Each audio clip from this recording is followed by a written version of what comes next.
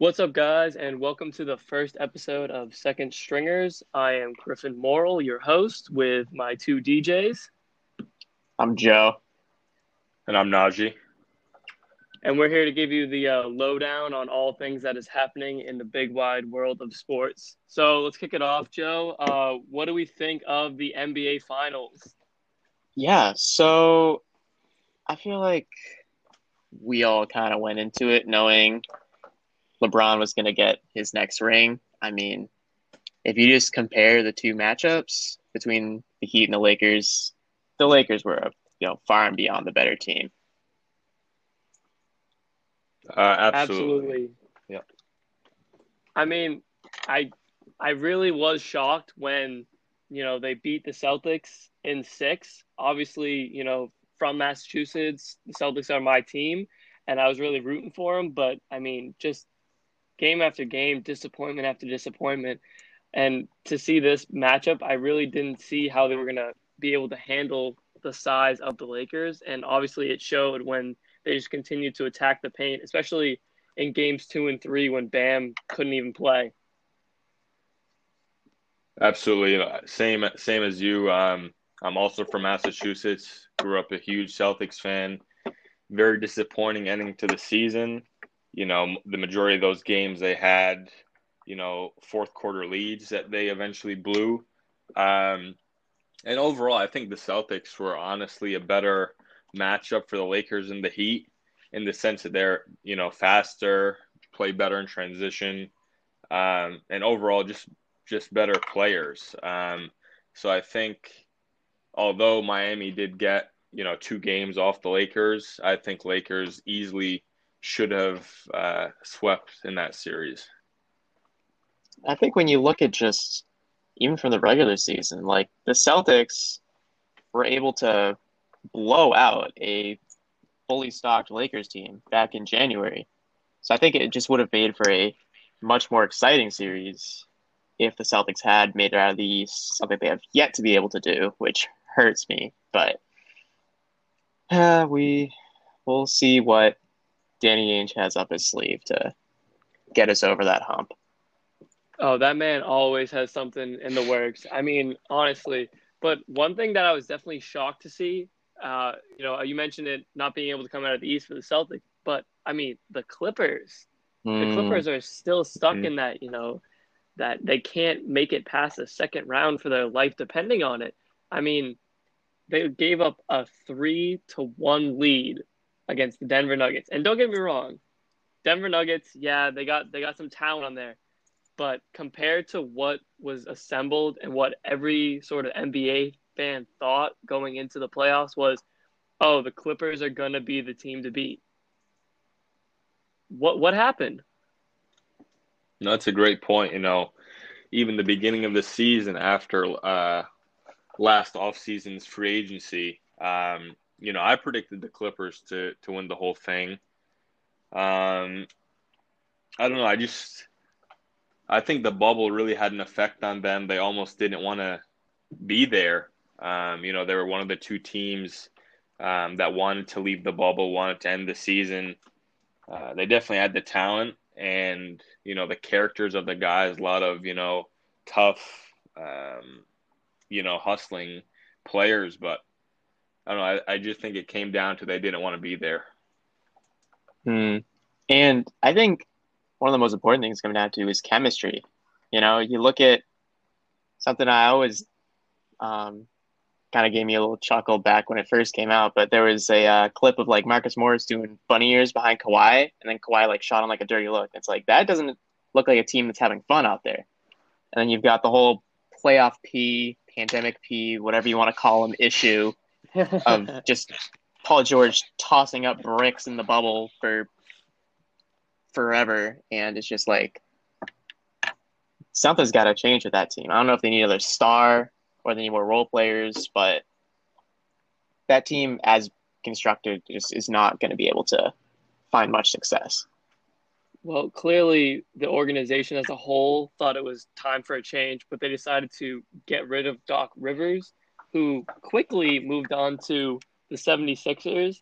And my only real take on this is that it's kind of interesting because he left the Celtics to go to the Clippers in order to avoid like the Celtics doing their rebuild after they got rid of their big three in Kevin Garnett, Ray Allen, and Paul Pierce. So he went to the Clippers.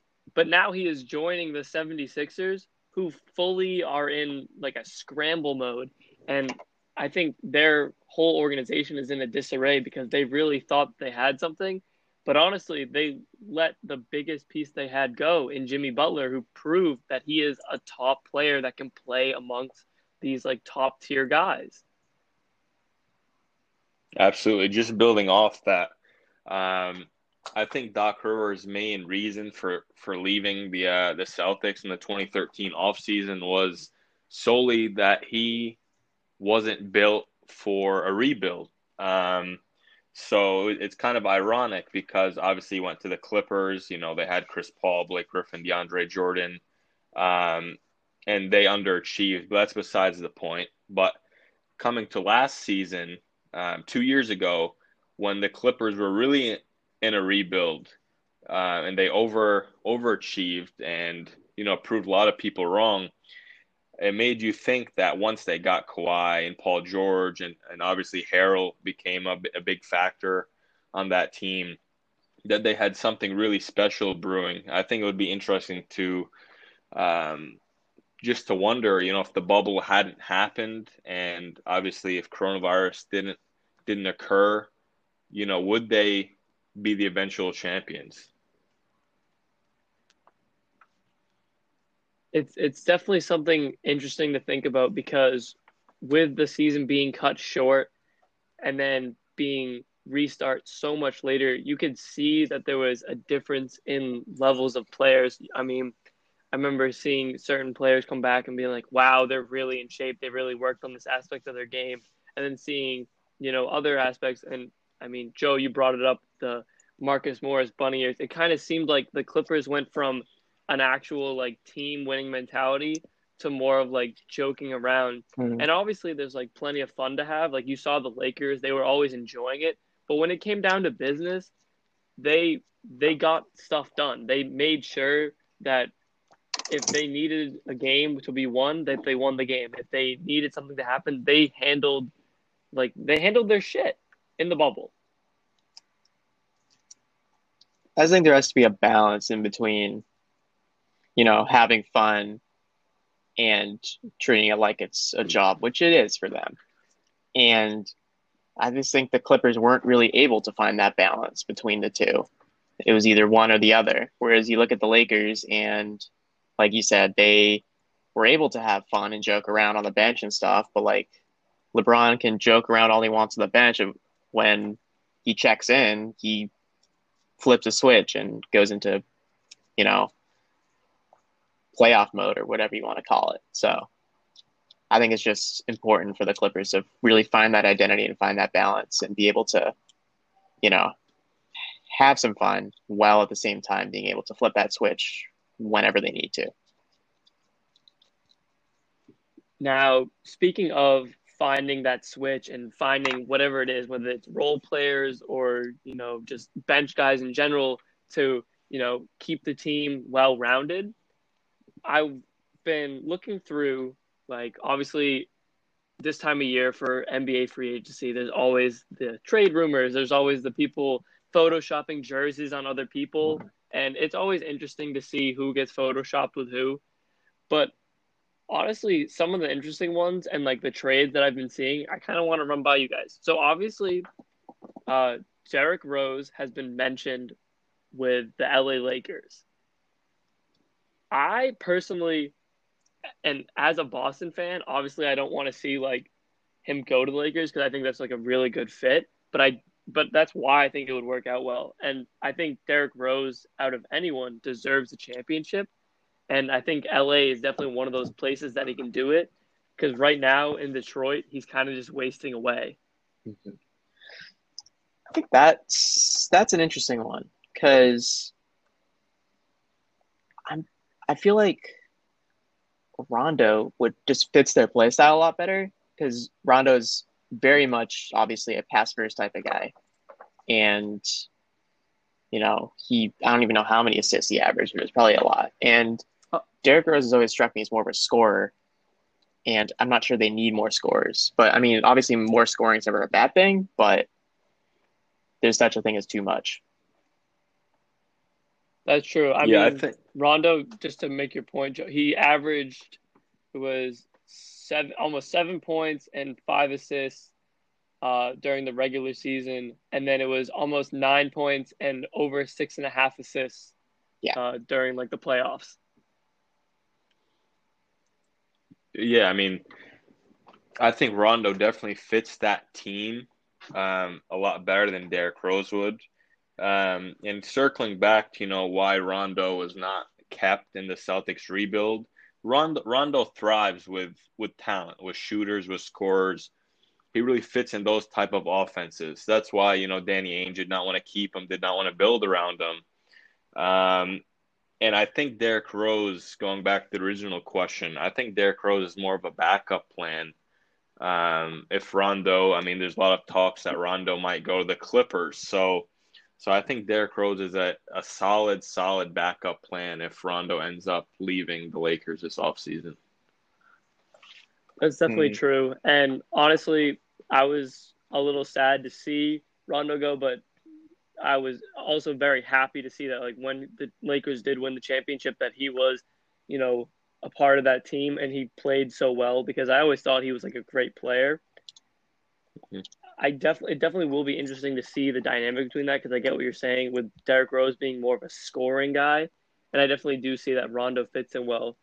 I would be interested to see what sort of targets the Lakers do go for with a majority of their core, coming back and wondering do they go for, you know, more shooting? Do they bring in more defense? Because they have the well roundedness, they have playmaking in Rondo and LeBron. They have defensive, anchor and Anthony Davis and Dwight Howard coming off the bench. They have those two guys being their bigs. I mean, they have the versatility of so many different movements and, setups and matchups that it's just, I think it'll be interesting to see how they come in and play this offseason.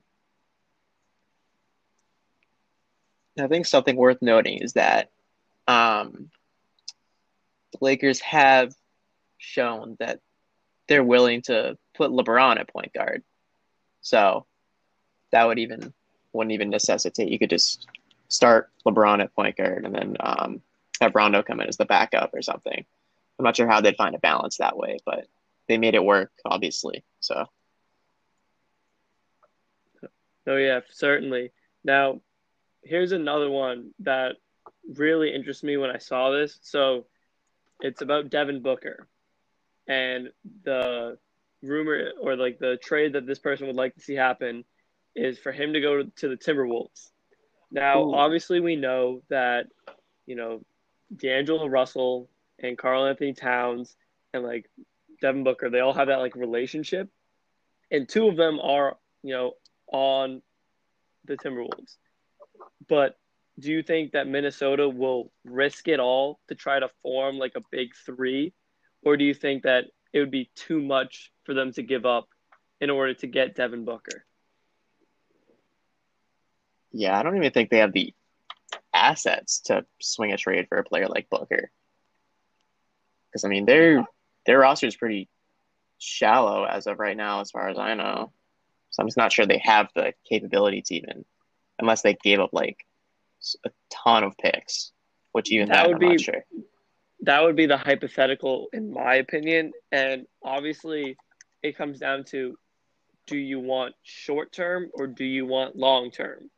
Because if you're giving up a lot of future first round picks for a guy, I mean Devin Booker is a top tier shooting guard in my opinion, and I really think that he can thrive in a different situation because the Phoenix Suns have not done him justice. But overall, if you're Minnesota, do you want to take that chance? Do you want to take that leap? Because you, I mean, you didn't even get to see, D'Angelo Russell and Karl Anthony Towns play for that long. Like you want to see them build. Maybe you can put like some key role players around them. Yeah, I mean, me personally, when you brought up that trade mention or that, I just don't think it's worth it for either team really because Devin Booker in Phoenix, realistically, he's the only person that they have that allows them to sell tickets. He's the only ray of hope that, Suns fans have. So, and I don't see, as Joe mentioned, I don't see any assets that the Timberwolves have that would entertain, Devin Booker at all.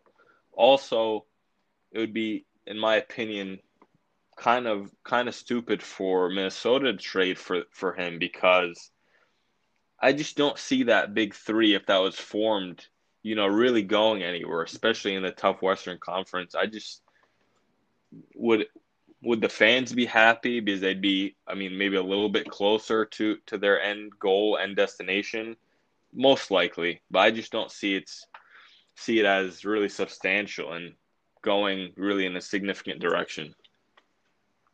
Something worth noting is that the Timberwolves do have the first overall pick in this year's draft. So they could either go for one of the top dogs in the draft class, or they could certainly use that if the Suns want to go the complete tear down and rebuild route. That would definitely be worth an asset. That would be worth looking into moving because I'm looking at their roster. They don't have a lot of tradable players outside of D'Lo and Karl-Anthony Towns, and they're both young. They're both, still developing, really. So it might even make more sense for them to stand pat, pick it first overall, and see if they can develop a big three that way. That is definitely interesting. I did forget that they had the first overall. I will be interested to see who they go for because obviously there has been a lot of hype over, this draft class. Obviously, LaMelo Ball being the one who gets most of the attention. Not to take away any from Anthony Edwards. I mean, both of them are very talented, but it will be interesting to see sort of where the drafts and the picks fall, especially considering, you do have two key pieces that, are young core guys still developing in D'Angelo Russell and Karl-Anthony Towns. To just get another young guy is just to keep building, and building. Yeah, I think Anthony Edwards probably makes the most sense for them. Because really I would say so too. Yeah. Because LaMelo, they already have D'Lo. And then if they were to go for like Wiseman or somebody, they already have Karl-Anthony Towns. So really the only position of need that would fit would be Edwards, who's another guard. So yeah, that makes sense. Now, here's one, and I've seen a lot of different ones, and obviously all of us being from Massachusetts, being Boston Celtics fans, I am interested to hear your takes on this, guys. So I've seen two different rumors or like trade targets that the Celtics should go for. And one was Miles Turner and one was Karl-Anthony Towns. In my opinion, the Celtics need a big to like reach that next level. I think they have a good small ball unit. I do think that, Tice is a quality player, but I don't necessarily think he's a starter in today's NBA. And like I think he played great when he came off the bench. I just think against the starting centers of the league, the big men kind of just have their way with him. Yeah. Yeah, absolutely. I think Tice, played extremely well, especially in the bubble. But, I think he's 6'8". I mean, there's no center in the NBA that thrives at 6'8". Mm-hmm. I've definitely heard I've heard a lot of Indiana trade rumors, whether it be Victor Oladipo, which I think that would be a bad idea, considering, after his couple of injuries has not been the same. But Miles Turner, I'd be extremely happy to get an exchange for, I mean, most likely Gordon Hayward and or picks. But another guy I haven't heard anybody mention that's also a big man and one of my personal favorite players in the NBA is Steven Adams on Oklahoma City Thunder. I think he would really fit with the group of guys that we have. He has that kind of same mentality as, Jaylen Brown, Marcus Smart, um, just a tough, leave it all on the floor kind of guy that us Boston fans are very accustomed to. So I'm surprised I haven't heard his name come up a lot. I heard it in February. I have not heard it for this offseason, but definitely big man is a must. Yeah, I would definitely agree with that. I don't. That's the only hole on the Celtics right now is a quality starting caliber big man. Because as was said before, Tice, he did what he could do. He's undersized. Everybody saw how he got completely bullied by Bam Adebayo in the paint, and Enes Kanter's defense just isn't at the point where you could start him consistently. So, depending on what assets would have to be given up, I would probably prefer Miles Turner because I feel like it would take less to get him as opposed to Karl-Anthony Towns or Steven Adams. However, for the right price, I'm open to any of them. Karl-Anthony Towns would be awesome. I would love him in green, but I'm just not sure that's a realistic possibility.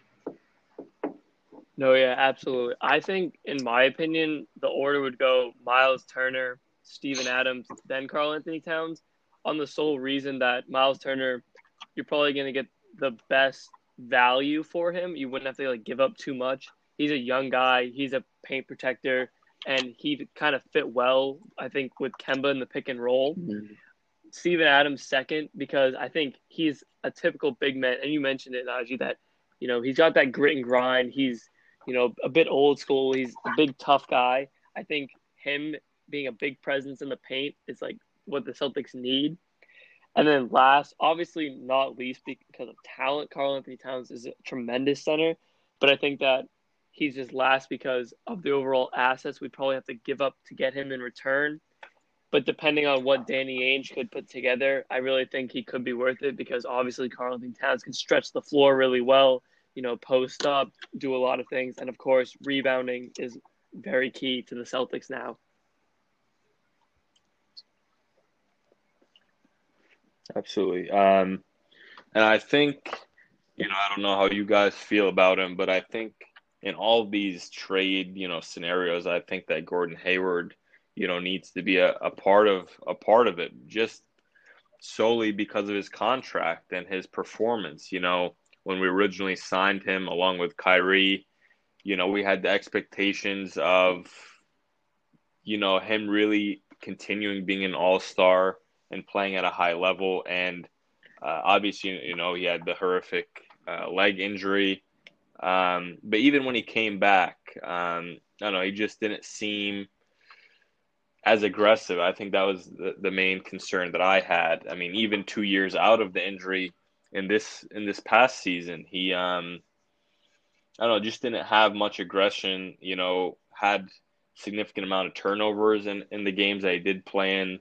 And I think with his huge contract, a deal I think needs to be centered around him. And if that means also giving up picks to kind of add as leverage in order to get some of the guys we've been mentioning, Steven Adams, Miles Turner, or even Karl-Anthony Towns, I think that's something that we just have to do and move on. Yeah, I think in any deal I believe all three of the people mentioned are on max contracts. So really, in order for the cap gymnastics to work out, Hayward's going to have to be a part of any deal, which is unfortunate because I really had high hopes for him coming in, but obviously the injury, you can't do anything about it. I really think it affected him psychologically. I mean, how can it not? Absolutely. So, yeah, but he just certainly hasn't been the same player that he was in Utah. And granted, part of that is because he's not the unquestioned first option like he was in Utah. However, his numbers are significantly worse. He was I believe he averaged 20 points a game his last season in Utah, and I don't think he's even averaged close to that. He's probably averaged under 15 this year. Yeah, his average is around 14 per game in Celtics green. And especially you bring up the point that he was the first option in Utah. He was the go-to. He was pretty much their scoring machine uh, when we got him. Yeah. And then for at least like the 4 minutes we saw when he played against the Cavs, it kind of seems like it was going to be him and Kyrie running the show with like Jaylen Brown as like a secondary option. And then, obviously a total flip of the script. Now we look a couple years later from the injury, Kemba's been brought in. And Jason Tatum has blossomed. So has Jaylen Brown. So I definitely think he fell down in the ladder of scoring and went to more of I'm really good. You have to guard me and keep your eye on me. But like, I'm not the main guy who's going to be taking that final shot. Yeah. I'm actually just looking at it now. Miles Turner's only has a cap hit of $18 million. So if they were to use Hayward to match salaries, that would probably actually free up a decent amount of cap space, which we could then use to give Tatum a nice payday. So it would work out really well if we went for Miles Turner. Yeah, and I also wouldn't be opposed to, instead of trading Hayward along with picks, I wouldn't be opposed to trading Hayward with, a guy like Romeo Langford. So we still keep those pick assets, which could turn into, high first round picks. If not, we could use it in the future as assets for other trade opportunities. But I'd rather, trade Hayward and a guy like Romeo Langford instead of using our draft picks. Not sure the value's Absolutely. there as far as Langford, because nobody really knows what he's going to be. He barely saw the court. Yeah, I'm definitely interested to see. He did come off that injury when we drafted him. That's why he kind of fell pretty low in the draft. But from the spurts that we've seen, it definitely seems like, he will develop. And I'm interesting to see because obviously the Celtics are a young team and a lot of them, are under, only entering at most their like third year in the NBA. So there's still like a lot of growth, which means there's a lot of value for them in player development. So it's interesting to see what, the Celtics organization will think to do in terms of like keeping and trading and stuff like that. Yeah. Now, I know we've been talking about the NBA for a while, but I want to get into NFL, kind of get into where we are, towards like middle of the season almost, and kind of just like start previewing some matchups, start talking about like the big games, talk about who's been the unsung heroes and who has just been absolutely fantasy busts throughout this point of the year so far. Now, I know earlier Joe and I were talking, and we were talking about how Antonio Brown, apparently teams are looking for him. And, his 8-game suspension, it will end soon. And then apparently he will be eligible to play for whatever team picks him up. Yeah, I've seen the Seahawks are looking at him, and then the anonymous several other teams, of course, as always. So I'm not really sure. I'm sorry, but like the Seahawks, that's insane. That team would be ridiculous. They already have 2 star wide receivers and a star running back and a star quarterback and a good offensive line. Yeah, that would just make them unstoppable. They wouldn't like. Who would you cover? Like you can't cover Metcalf, you can't cover Lockett, you can't cover Brown. Like who you? It's just gonna be man the entire time. And you really think you're gonna stop like these 3 guys in man coverage? Exactly. You wouldn't even have to run the ball either. It'd be crazy. Another interesting thing that I think has happened recently in terms of like free agency pickups was the signing of Le'Veon Bell. Now, obviously, he did not perform at all for the Jets, and he wanted out immediately, and he got out, and then he picked the Kansas City Chiefs, the reigning Super Bowl champion Kansas City Chiefs, who I might add will be playing the Jets on November 1st. That's just petty. What? it's oh my goodness. I mean, talk about offensive like teams just getting better. I mean, Pat Mahomes, Hill, Watkins, the rookie running back whose name I'm blanking on right now, but I mean Edwards-Helaire. they have been going off. Edwards-Helaire, thank you. They have been like going off. Like really, and you're gonna add Le'Veon Bell. I get it. Granted, he hasn't gone as well from the Jets, but I feel like wow, you're just adding talent right there. Yeah, I mean, he's the same player he always was. He's played behind a terrible, and I mean terrible, like probably the worst, if maybe second worst, if the Eagles still continue to not be able to get their shit together. But he's been playing against a terrible offensive line for 1.5 seasons. So of course he's going to be bad. Oh, He was before that. He was playing with one of the best offensive lines with the Steelers, and and he was yeah, killing it. I'd even argue when he was on the Steelers, because I was a huge fan of Le'Veon Bell, especially when he was on the Steelers. I'd argue he was a top three, top two running back during, that span of time. And I think, people had high hopes, especially Jets fans, when he went to New York. But I don't know. The Jets have not been, a good, well-run franchise over the past how many years. And I mean, you obviously see their record this year.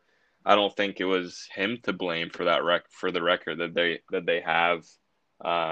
Or I wouldn't even blame him for the performances, as you guys have just mentioned. They have one of the worst offensive lines in football. No, yeah, I definitely don't put a lot of the blame on it. I know that the media does blow things out of proportion, and that there's definitely two sides to the story. But I mean, looking at it, they don't have a lot of assets. I mean, Crowder has been going pretty good, decent numbers in the receiver slot, and obviously, like we mentioned, the offensive line isn't that good. But if that's like really it, I mean, yeah, Darnold, like decent QB, I feel like could do better in a different system. But again, we're talking about the bad offensive line, so we're not really seeing his full potential either.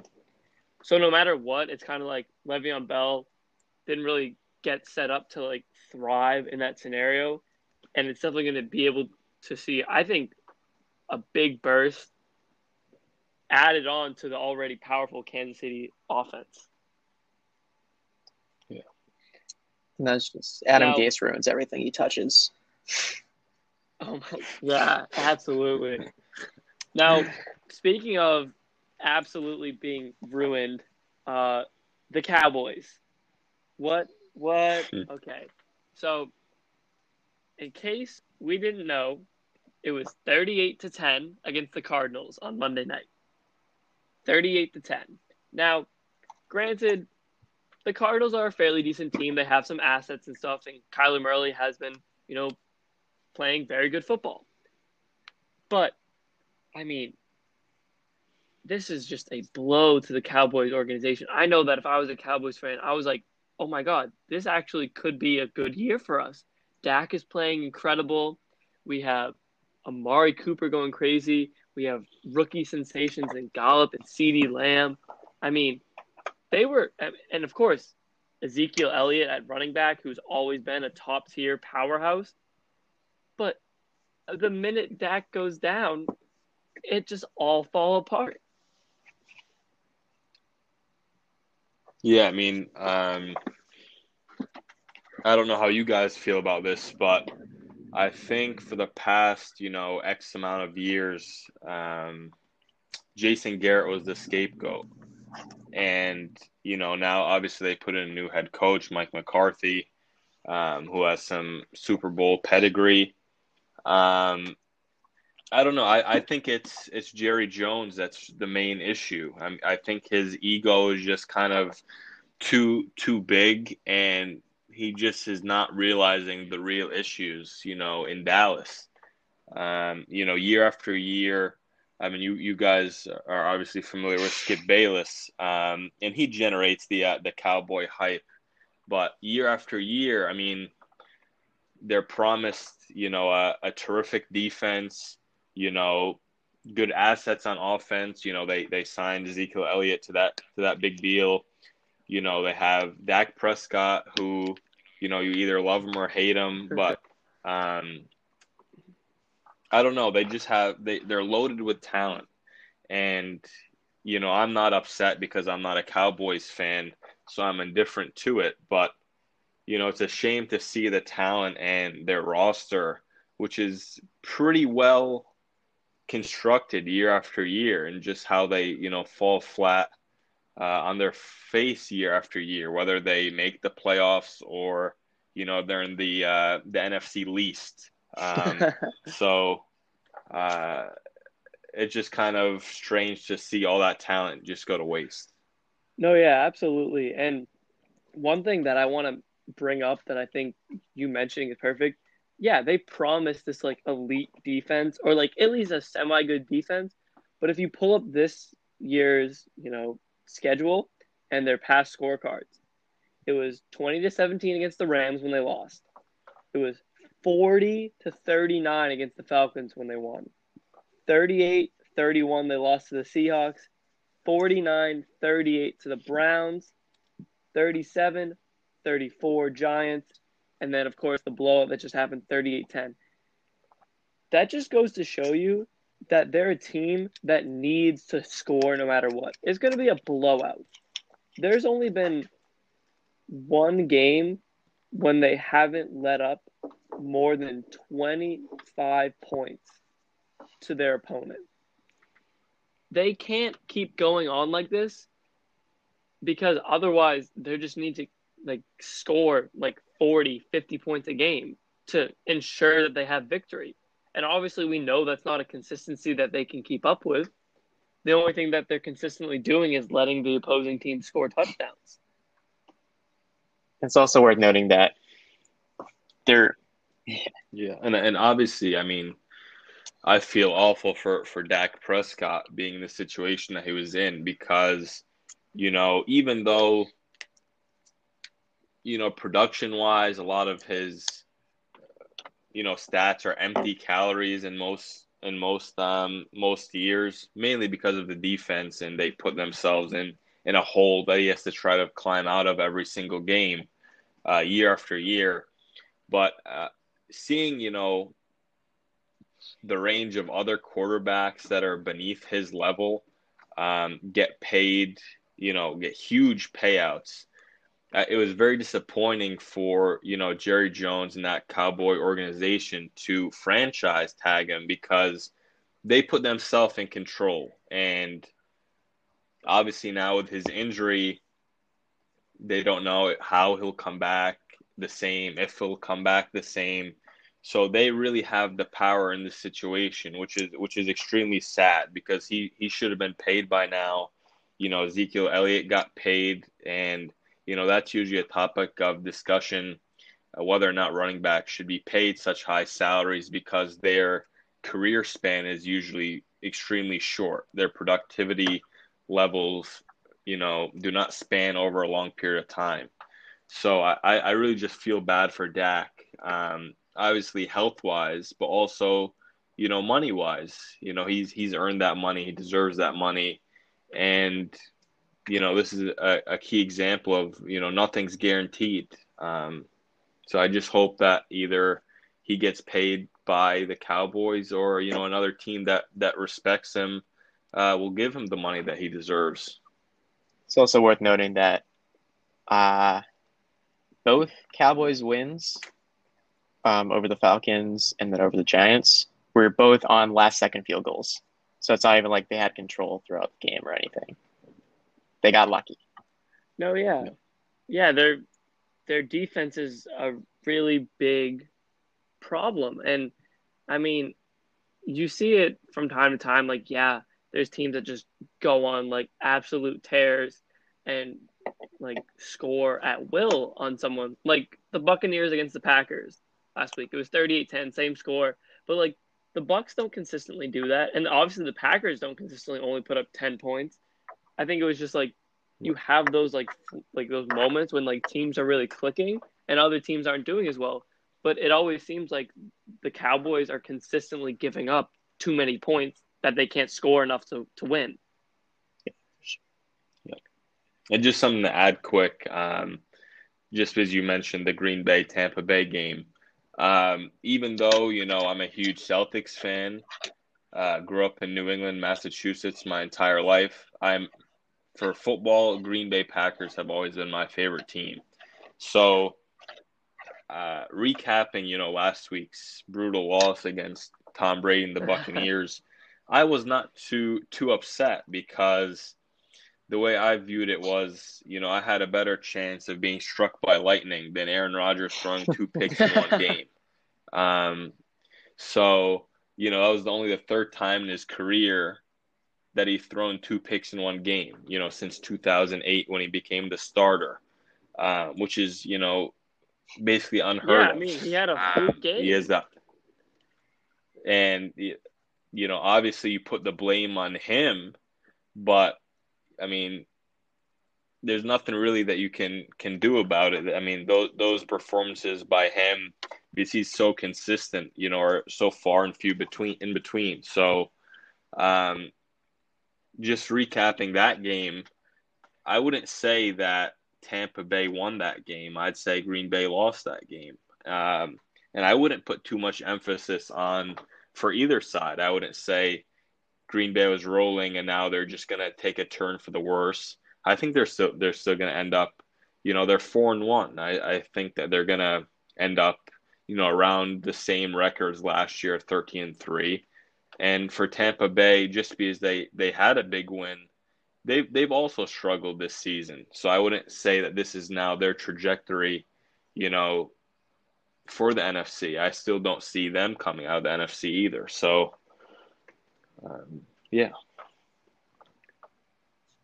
I would say that definitely makes a lot of sense. And yeah, I totally agree with you. I definitely think that, you can have good teams that lose games. It's not unheard of for that to happen. And I definitely think, reading into this, you don't have to read too much into this. Green Bay is still a solid team. Tampa Bay, I'm still not sold on. I'm not exactly sure. Obviously, we get further into the season, you can start clicking. So, more games will follow. And, I mean, on that note, looking forward, Green Bay is playing the Texans. That's a, fairly – I mean, on paper, it's, a good team. But, I mean, they just haven't been able to hold up to what's been going on. I mean, firing the coach beginning of the season. Clearly, this season isn't their season, and they're going to have to, rebuild. They traded the best wide receiver in football. Yeah, they did trade the best wide receiver in all football. That is interesting. Speaking of which, that is, I think, one of my 2 key matchups of the week would be the Seahawks-Cardinals game. Yeah. Because, I mean, let's be real. Yep. Kyler Murray, Russell Wilson, we got Metcalf and Hopkins. I mean, we got, an interesting duo here because we got Russell Wilson, who's consistently been a top-tier quarterback. He has the young talent, and he's got it all going on right now. And then we got Kyler Murray, who's looking to prove himself with a bad Cardinals organization that just brought in, as we just said, arguably the top receiver in the league. And they have been going really well. I mean, I'm interested to see what this matchup holds. Seahawks 5-0, Cardinals 4-2. It will be a good matchup, I'd say. Yeah, that division, the NFC West, seriously looking like the best division of football, in my opinion. I mean, they are. Yeah. Even last year, too. I mean, you had Seattle end up as a wild card, beat Philadelphia. You had, obviously, San Francisco go to the Super Bowl. And Arizona got significantly better with DeAndre Hopkins. They are the only division of football that does not have a team with a losing record. Yeah, wow. The only division that I could say that could rival it is the AFC North. Obviously, the Bengals. I mean, Bengals weigh them down. The Bengals are just weighing them down. But I mean, you got 5-0 Steelers, you got 5-1 Ravens, you got the 4-2 Browns. I'm sorry, can we take a moment? The 4-2 Browns. I'm so proud of my Browns. I'm so proud. This is Did not think No, that they was were like coming anytime soon. one But in hey, those 30 fans over deserve it. years, and now all of a sudden One they in have four 31. wins. 1-31 One in over 2 years. 31. Wow. Turn it around. They have not Those been fans over deserve it. 500 since I believe it was 2002, 2001. Jesus. Long time coming. It has been. I mean, I just remember always seeing the lists and lists of QBs that they were just like Yeah. striking through. Yeah. I mean, we have yet to see if Baker's the answer, to be honest. Even though I love Baker, but I'm still waiting on him to take that step. Yeah. Well, I mean, I also think that they have like the assets, Yep. and you can like be a decent quarterback if you have like good wide receivers and a good running back to hand the ball off to. But yeah, or two. Yeah, exactly, or two. I mean, wow, the fact that they can still keep going with the injuries to props to them. Now going back to this week's, I mean, I think another marquee matchup, and honestly, these two teams did come as a little shock to me, but the Steelers and the Titans. Now the Steelers are 5-0, and the Tennessee Titans are 5-0. At this point in the season, I did not see these two teams with an undefeated record. Crazy. People the Steelers is the best team in football. Power rankings. I know, like it's crazy, especially considering Juju hasn't really been living up to the hype of who he really is as a top tier receiver. I mean, he has under 200 yards, only 3 touchdowns, and 2 of them came in the first game against the Giants. Yeah, and I've experienced that firsthand. I have him on my fantasy team. He has been sitting on my bench. He will be sitting on my bench in fantasy. I mean, the emergence of Chase Claypool, kid came out of nowhere. Oh my! Okay, this is the funniest thing. I saw a TikTok of this guy doing what does an NFL player do on game day? And then he goes off and gets 3 touchdowns and some ridiculous amount of yardage. And I'm like, nah, this guy can't be real. This guy's unheard of. Who is this? I'm like, that was just an absolute fluke of a game. And then he goes out next week and does another great performance. I mean, it wasn't as good, but he still put up decent numbers. I mean, let's be real. He was putting up solid numbers. He had 1 touchdown, and he had, roughly 140 yards through the first 3 weeks. Coming out of the bye, he has 11 catches for over 200 yards, 3 touchdowns, and 2 rushing touchdowns. So 5 total touchdowns. Crazy. Came out of nowhere. Wow. Oh, absolutely. I don't think anyone really saw this coming. I mean, props to him and props to the Steelers for, bringing this guy in. But, I was shocked. Now, I do say this, and this is why I have it as a good matchup, not only because they are both undefeated teams, but because I'm interested to see, what the Titans can do. Now, so far, Titans have, they beat the Texans, they beat the Vikings, the Bills. I thought the Bills, that was a good game for them because they not only held them to 16 points, but they dropped 42 on them. And that was supposed to be a good quality team. And I mean, it still is, but wow. And the other 2 wins come against the Jaguars and the Broncos. But I mean, they just have been firing on all cylinders, putting back-to-back 42-point games. And considering, you just mentioned it, Joe, the Steelers are up there in the power rankings. I think it becomes one of those marquee matchups to see who can battle it out, remain undefeated, and continue on. Because Tannehill and, King Henry have been going strong, but can the rookie sensation of Claypool keep the Steelers in the win column? I almost see this as sort of a prove it game for the Titans because I mean all of their wins except for the Bills game, which I was very impressed by the Bills game. That was also take into account that that was um one of their or I don't know if that one was the postponed one, but it was after they basically hadn't practiced for 2 weeks because of their COVID issues. And they came out and held the Bills offense to 16 points and put 42 points on them. So I was impressed by that. And I think that proved them. But for most other people, I think that the Steelers game is going to be their sort of prove it game of, you know what, you're going up against the best team in football. Let's see what you can do. No, yeah, absolutely. I mean, and looking forward in the schedule, they don't really have much like else before that. So I think this is like really setting it because for weeks to come, we'll be talking about their prove it game because their next matchup is the Bengals. And then after that, the Bears, who have a decent defense, the Colts, and then they don't play till week 11, the Ravens.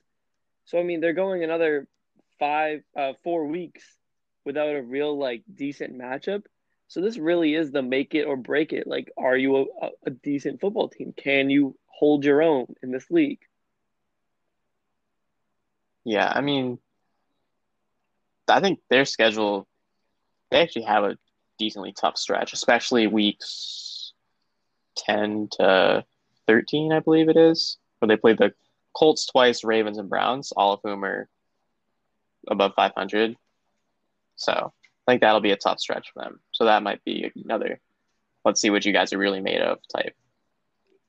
Yeah, especially in the back half of the season, you're making that playoff push. You're trying to, set yourself aside in the standings, and you could be battling some injuries. So it will be interesting to see how well they can maintain this high form.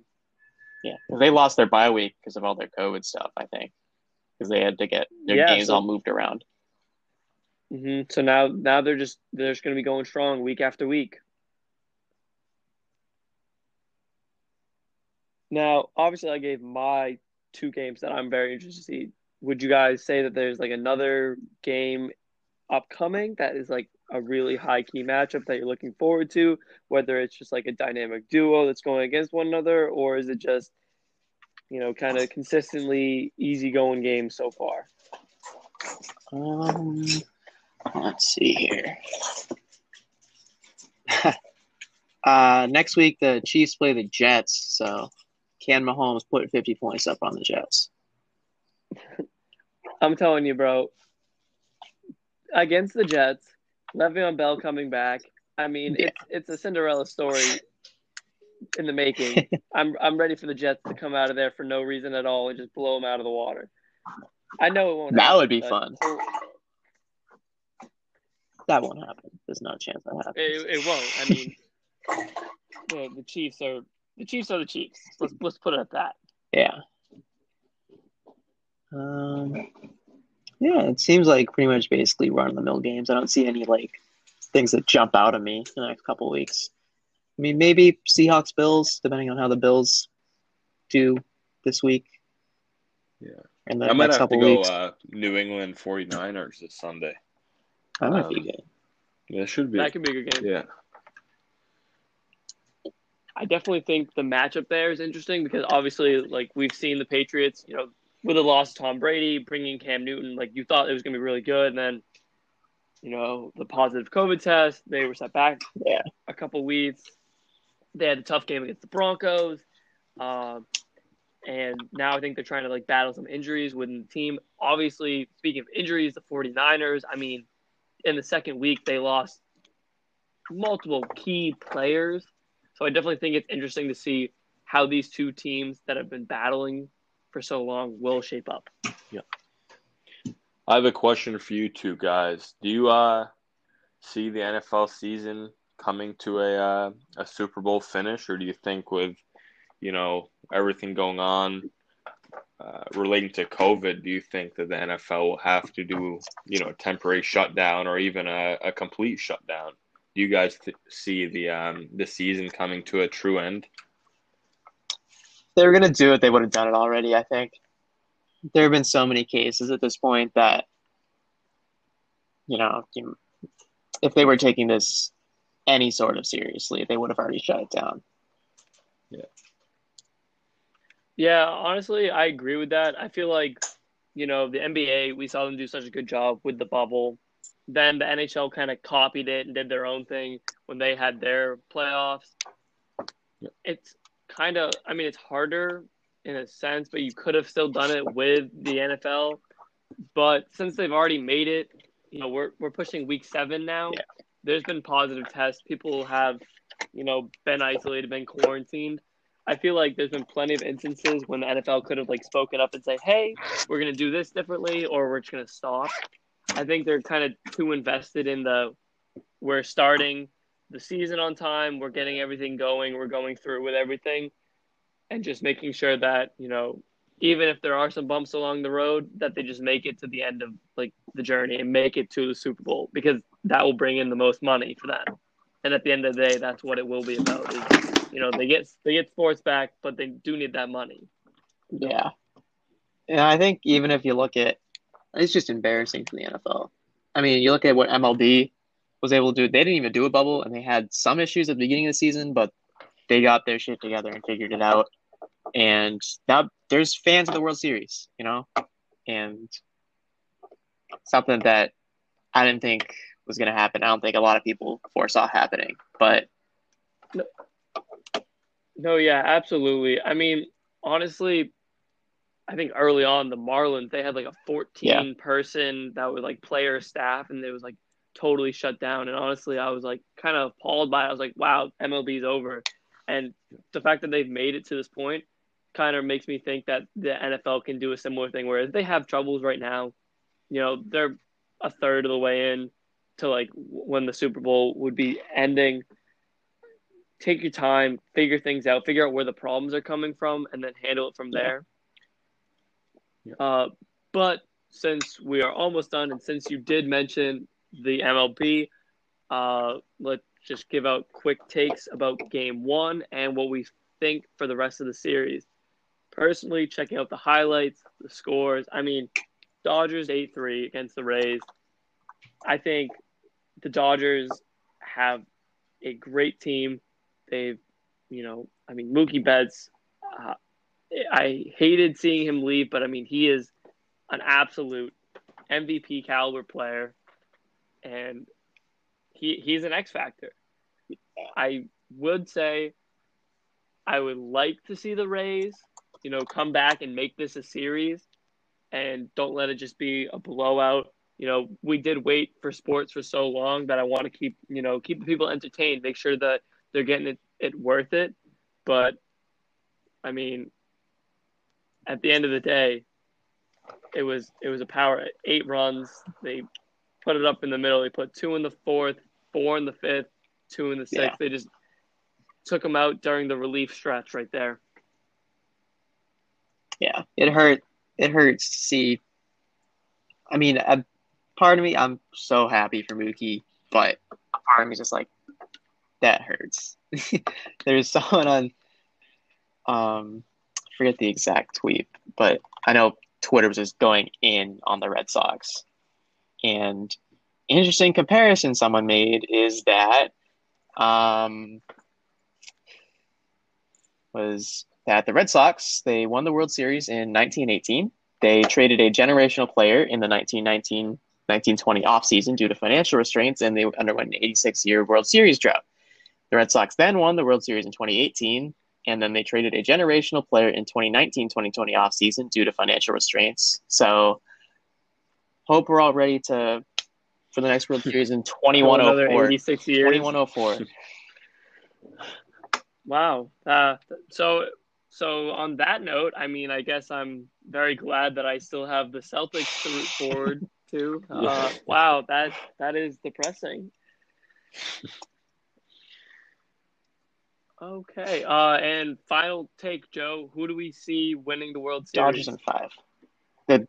Dodgers in 5. They're just outclassing the Rays in every category. Outclassing the Rays. Yeah. All right. And Najee, I know you're not a huge baseball guy, but what do you think? Rays or Dodgers? I'm going to have to go Dodgers. I mean, even though I'm not the biggest baseball fan, I definitely did like the Red Sox team with Mookie. I do like Mookie a lot. So I'd piggyback along. I'd go Dodgers in 5 as well. All right, I'm going to be different. I'm going Dodgers in 6. I think the Rays still have enough in them to at least fight for a little bit in this series, make it a little bit interesting. But overall, you're right. Dodgers have too much power, too much hitting. I mean, their team just matches up so much better than the Rays. All right. And on that note, this marks the end of our first episode of Second Stringers. Thank you for listening, and we hope to hear you back with our next episode in a couple of weeks. Thank you very Thanks, much. guys. See you guys.